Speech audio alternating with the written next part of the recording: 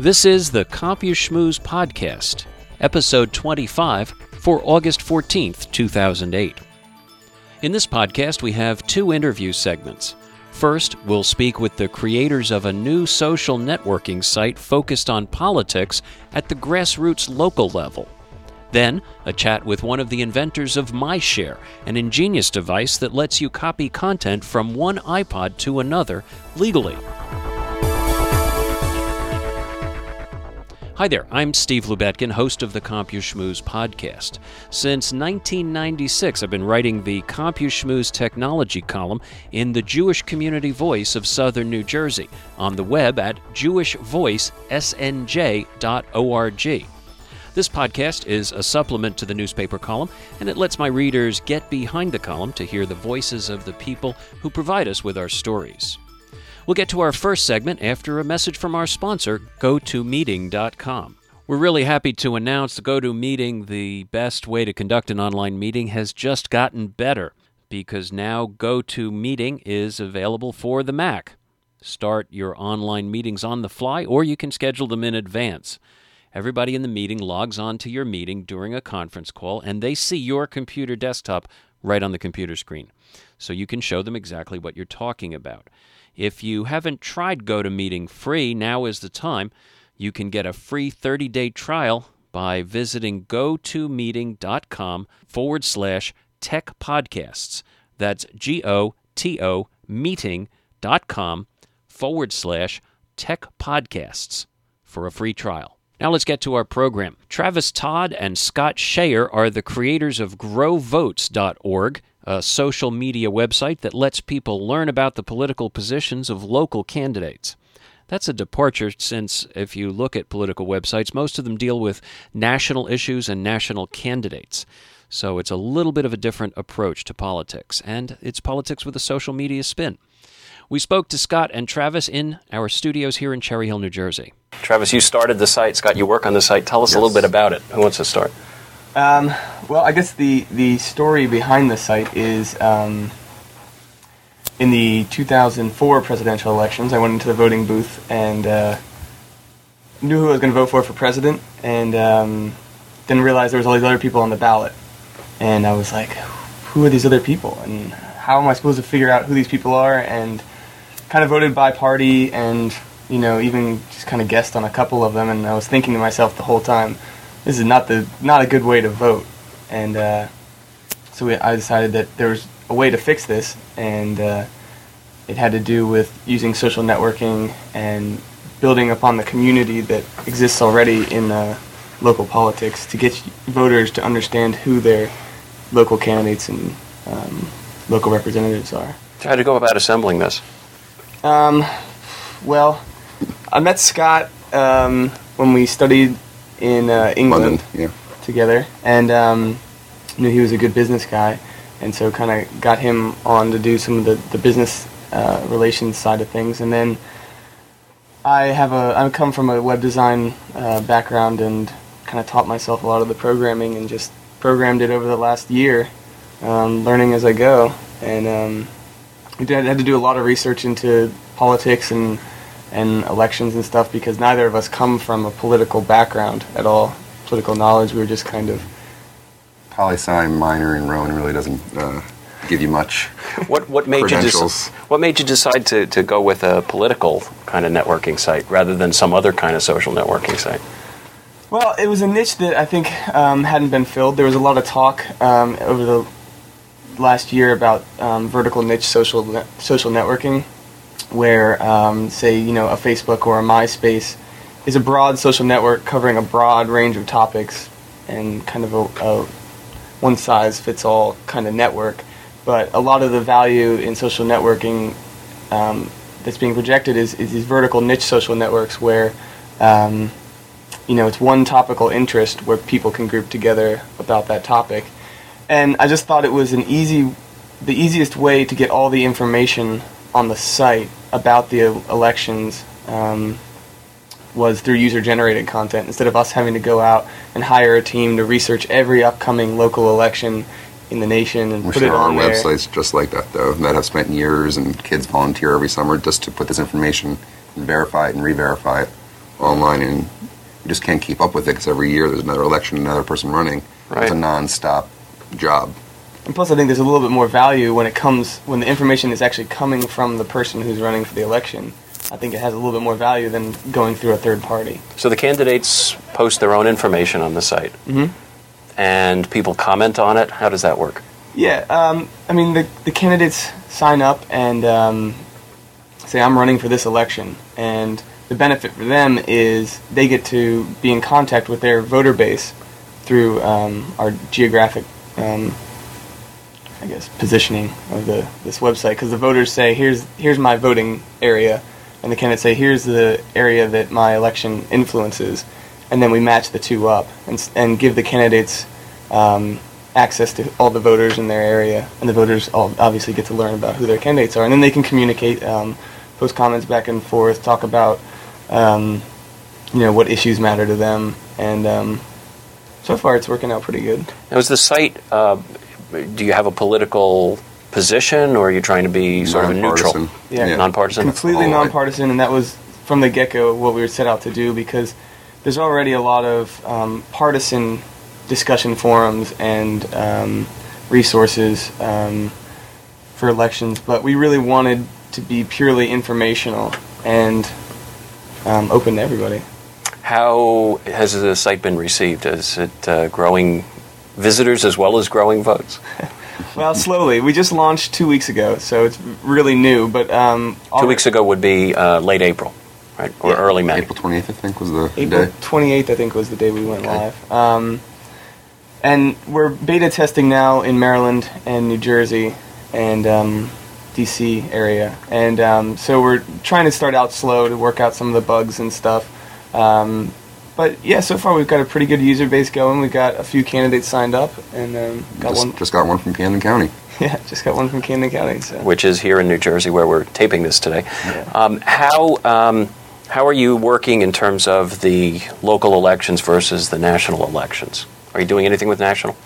Well, it's open to. I mean, it's completely open to national, statewide, city elections, county elections. County elections. The guy signed up today as a freeholder. Yeah. Who's going up for election.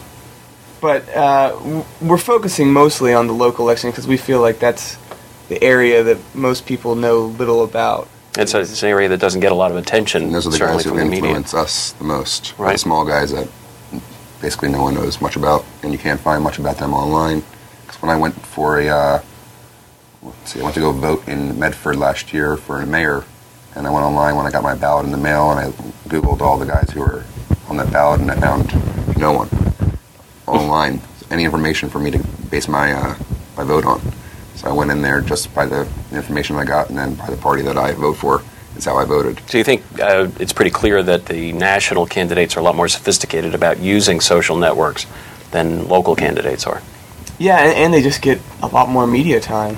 And money. Yeah, and money. Donations are a big factor when building nice websites that are up there right now. So I think most people are pretty informed about their national candidates, and I mean, of course, we're going to welcome them on our site. It'd be great, but for now, we're focusing on, getting the people who influence us more directly as our local politicians and local candidates. And if you have a problem, you're not going to be able to go to the president and say, there's potholes on my street. I need somebody to fill them. That's not something. You need to know who to go to for that, and you need to know that you've voted for somebody that you believe can do the job right. Yeah.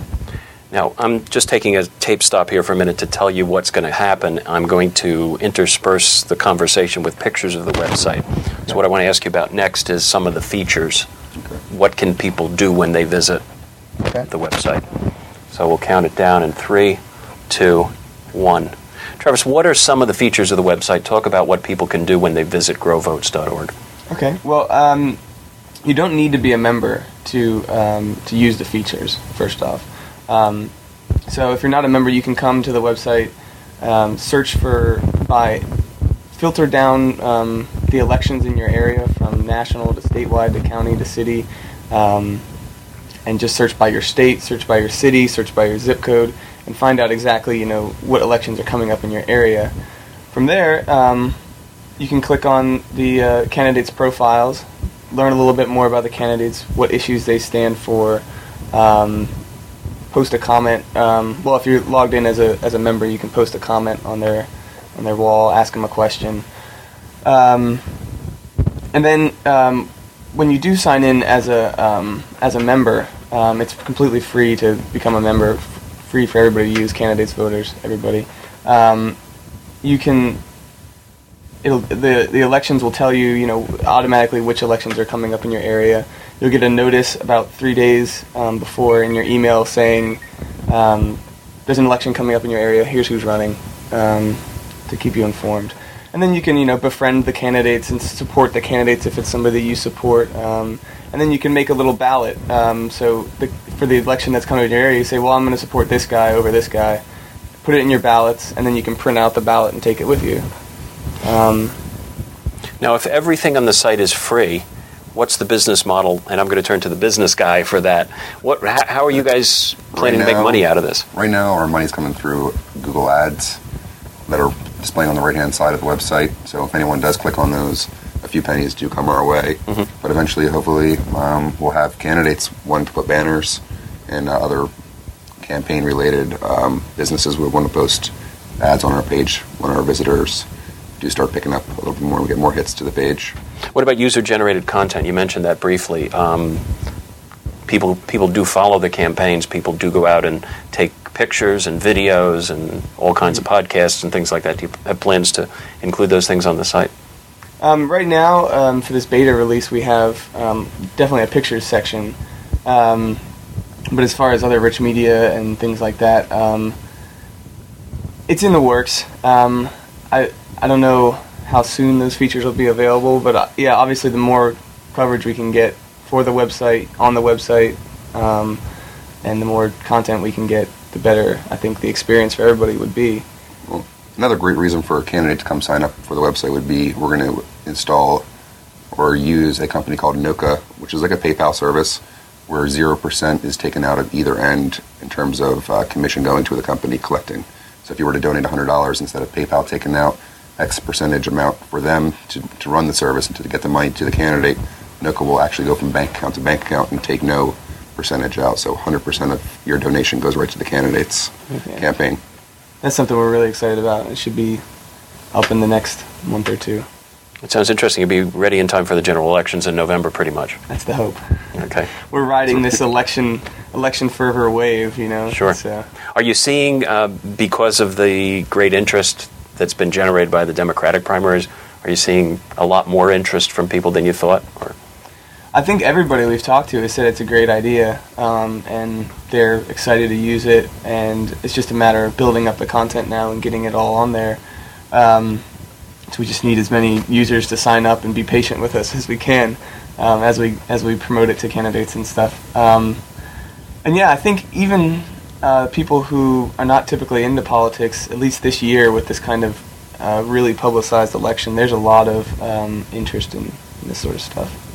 Anything that we didn't talk about that you want to mention? Yeah, I mean we've got a lot of other features that are being developed right now. This is obviously a beta test for us just to get the whole thing going, and we really just need as many users as we can to at least sign up, and you don't have to participate, just get your name in there so that we can tell the candidates. It's this chicken and egg thing where the candidates want us to have users so they can influence people, but the users also need to know who their candidates are. So exactly, this is the curse of user-generated content: is if there's no users making the content, then it's a struggle. Yeah. But it's growing slowly, and I think it's definitely picking up. So. Well, great. Well, thanks for being here on the CompuSchmooze Podcast. Yeah, thank you. My pleasure. Thanks for having us. Okay.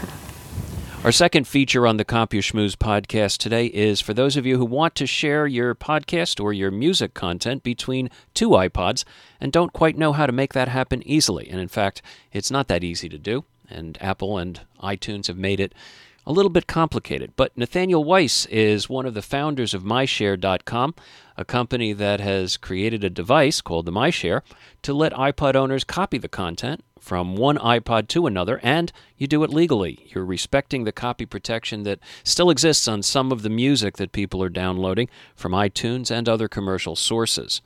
Nathaniel spoke to us from his office in New York City. Nathaniel, welcome to the podcast. Thanks. Hi there. Tell me a little bit about how you got started with Mishare. What led you to create this unique device? Well, we have two competing creation myths. Mine is that I ride the subway in New York City a lot, and one of the loneliest things you can do on the New York City subway or New York or in public now is listen to an iPod. It's even more antisocial than listening to a cell phone. And I thought it would be cool if there were a way to an excuse for people to sort of unplug or replug and connect to each other, as opposed to just kind of living in their iPod earpod world. The competing creation myth is Josh Hockman, my partner, who's the technology guy, genius person behind all of this. And he's a surfer, and he was surfing in Costa Rica, and he was on the beach, and there were no computers around, and he thought, wouldn't it be cool if I could connect the iPods without needing a computer? And it was really his idea, so I think his creation myth should probably win out. So what were the challenges you faced? I mean, iPod and Apple computers in general are pretty much, closed systems. People love them for the design, they love them for the technology, but they are generally a very proprietary and closed-down, locked-down system. How did you tackle that? It's actually pretty straightforward. What the Mishare system does is it treats the iPod as a USB storage device. So the same as a thumb drive or a external hard drive or something like that. And that's actually a capability that's built into the iPod, which is great. I mean, the iPod can be a really handy way to carry around files with you, as well as the music and video and contacts and things. So we're just using that capability of the iPod. When the iPod's connected to Mishare, it basically is in the same mode it's in when it's connected to a Mac or a PC using iTunes. How would somebody go about using it? What would be the application? There are a lot of great uses for it. I mean, a really simple one is let's say that you want to distribute your podcast to people. You have it available through iTunes and on the web. But what if you meet somebody at a coffee shop or bar or work or campus or just somewhere out and about, and you want to give them your podcast? You just connect two iPods together using this. It's about the size of of one of the iPod Classics, so it's a little bit bigger than a Nano, and about the same mass as an iPhone. And it's got two connectors on it. You connect the two iPods, and there's one button you press, and it transfers the files over from one iPod to the other. There's also a switch where you set whether you want to do video, music, or photo. So to do the podcast, you would do it in music mode.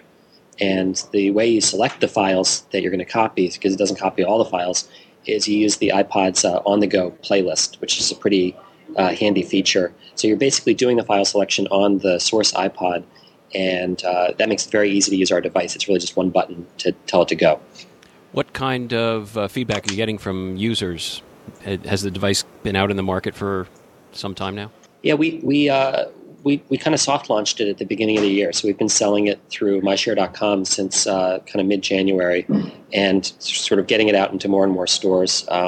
We're in Urban Outfitters now and a lot of Mac resellers like TechServe in Manhattan and a lot of Mac resellers across the country. J&R Music World is a great mail order place that has it. We're getting, my favorite feedback we get is from people who are using this to distribute their own stuff, who see it as a publishing tool where they want to be able to share their videos or share their audio, like my example with your podcast. But it's also great if you have a playlist and you want somebody else to sample it, or a lot of people have multiple iPods, and it's a way to kind of get the files synchronized on different iPods. It strictly honors all the rights management, so it's not a useful tool for circumventing any of the copy protection or anything like that, which we're kind of proud of. We want it to be kosher, and the fact that we honor the DRM is one of the main ways that we keep it kosher. One of the applications I could envision for it is in a corporate setting where a company is perhaps putting their podcast content or other content on an iPod to give away at a convention and needs to make multiple copies of something like that. Have you heard of that being a use? Yeah, we're actually looking at doing you're peering into our pipeline. We're looking at doing one where you can load 50 iPods at once. So it'll be a master list, and you can because another good application. We've been talking to the Brooklyn Museum of Art and some other museums about doing. You're a museum goer. You walk into the museum and you want to download the audio tour or some video art. So this would be a way for the guests to the museum to get something on their iPod. And you could, if you could have multiple connectors, you could serve 10 people at once instead of just one. The iPod is a great classroom tool, and Apple's been doing some marketing around that and trying to sell into schools.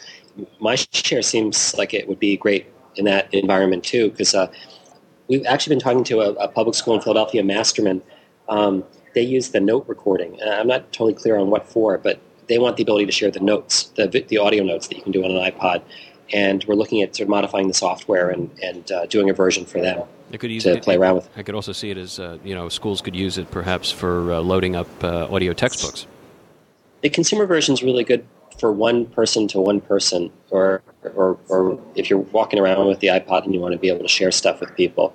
But I think for some of these more sort of like industrial or business applications, you probably would want something that had the ability to write to multiple iPods at once.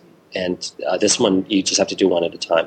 Mm-hmm. Also, the speed on this device, it's running at USB 2.0, but it's running at USB 2.0 full speed, which is slower. It's terrible nomenclature, but USB full speed is actually slower than USB high speed. So it's quicker than downloading, but it's slower than connecting directly to the computer. And so some of the other things we're working on are USB high-speed versions. So with our device, you get about tops about a megabyte a second. And with the USB high-speed, you get about 10 or 20 times that. It's actually rated 40 times faster, but you never really see that in real-world performance. So what's next for Mishare? You talked about the device that'll program multiple iPods. Anything else cool and sexy about it? We've got a couple things in the works. We're also doing some kiosk versions where, like the museum example, where you walk in and instead of sharing from one person's iPod to another, it would be a way to download things onto your own iPod. So the museum could have video art or audio tours, or a marketing company could have movie trailers or health club videos or things like that. And that's good for us because we're a young, growing company, and gives us some different ways to use the same technology. And that could be a revenue stream for the museum. Could it not? Yeah, although in a funny way, it actually cuts out a revenue stream. We have to think this one through more. But museums usually will give the franchise for those audio tours. That where you have to rent the equipment. Right. And then they'll get like a little bit of a cut on that. So in a way, it's good because I think people would rather listen on their own iPod, and it's more fun to get it, on your own iPod and listen to it with your own headphones. But the museums, I think, make some money off of those audio tours.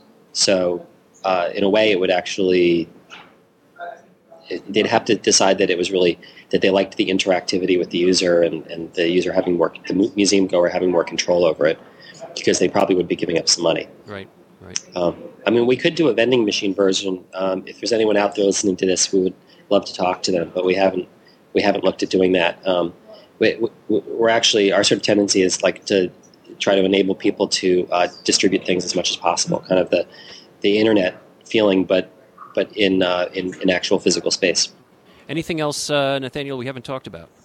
I think this is, besides the ability to share music, it's also great to be able to share photos, and it's a very natural thing. People seem to get it right away. That there's an instinct to, of course, I want to be able to connect iPods together and move files from one to the other. And how come I can't do that anyway?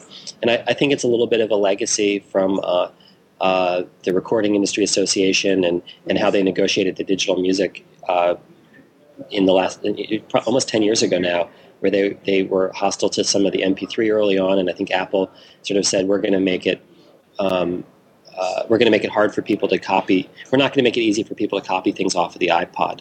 And I think at some point we're going to have to move ahead with our business. We're going to have to find something else to do, because I think it's natural at some point this is going to be a feature that gets incorporated into future versions of the iPod.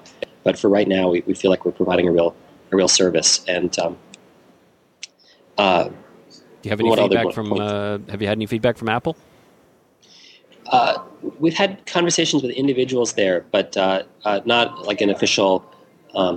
Not an official approval for the Made for iPod licensing program, which would be terrific to get. It gives you a little seal that you can put onto your packaging, and it reassures people that you're not going to blow up their iPod, which we don't do. It also can help with distribution, so it's something that we'd like to get, but we haven't yet. We're also looking at doing some versions that will let you share iPod files when connected to a computer, because when you're connected to the computer, you have the nice big screen, and you can do a lot of fun things like compare the contents of two different iPods and say, oh, here's something that you have that I don't have, or really discover a lot of stuff. And I think a couple of appeals. You were asking before about feedback we've gotten to MyShare. It's funny, a definite audience for this is people who like the latest gadget. And, isn't it cool? Isn't it neat that I can connect two iPods together? And we love those customers, those users. But there's also a lot of people who we're discovering find it kind of a hassle to have to connect the iPod to the computer. They get someone to put stuff on the iPod for them, and then they kind of carry it around, and they never really change the content of it. And they seem to really respond to MyShare as an easier, simpler way to get things onto their iPod, to get new material onto their iPod, without having to go through what for them is a complicated process of the iTunes software and this and that, and cabling it to a computer, which is interesting. We hadn't really anticipated it would. It offers simplicity. It seems to offer simplicity to a lot of people, which we hadn't really expected. That's been a surprise. Another point I like making is there's this fantastic social movement now called Creative Commons, where people are deliberately putting their work into a kind of version of the public domain, and they're saying, I want my material to be shared. I want it to be sampled. I want it to be remixed. I want people to. I want the ideas in my art or my text or my music or my video or my drawings or photography or whatever to be to spread as far and wide as possible. And it's sort of a cultural version of the open source movement. And they're great commercial examples of successes, like the Grateful Dead are famous for having encouraged their fans to tape their shows. And there's like a whole subculture of Dead fans sharing the taped live shows. And there's sort of like there's new generations of bands that are doing that and are really thriving. There's one called Humphreys McGee. It's a rock band that distributes a lot of their stuff on live shows on podcasts and MP3s and things. And I think that MyShare is also tapping into that that legit sharing, peer-to-peer sharing world. And I'd like to see that to continue to develop. It's I don't know how to say it. It's neat that a lot of people are committed to the idea that the culture can move faster and in more interesting, creative ways if there are fewer restrictions on sharing, and they're even finding ways to have commercial success with that from the sort of viral distribution. Well, it sounds great, and we wish you luck with it, Nathaniel. Nathaniel Weiss of MyShare, and MyShare.com is where you can get the MyShare device and hook up your iPods and make sure that you have the same content on both. Thanks for being with us on the podcast. Many thanks, Steve. We hope you enjoyed this episode of the CompuSchmooze Podcast. If you did, please tell your friends, or better yet, send them a link to the program so they can enjoy it themselves. If you have comments or suggestions about our programs, please email me. The address is steve@CompuSchmooze, CompuSchmooze.com.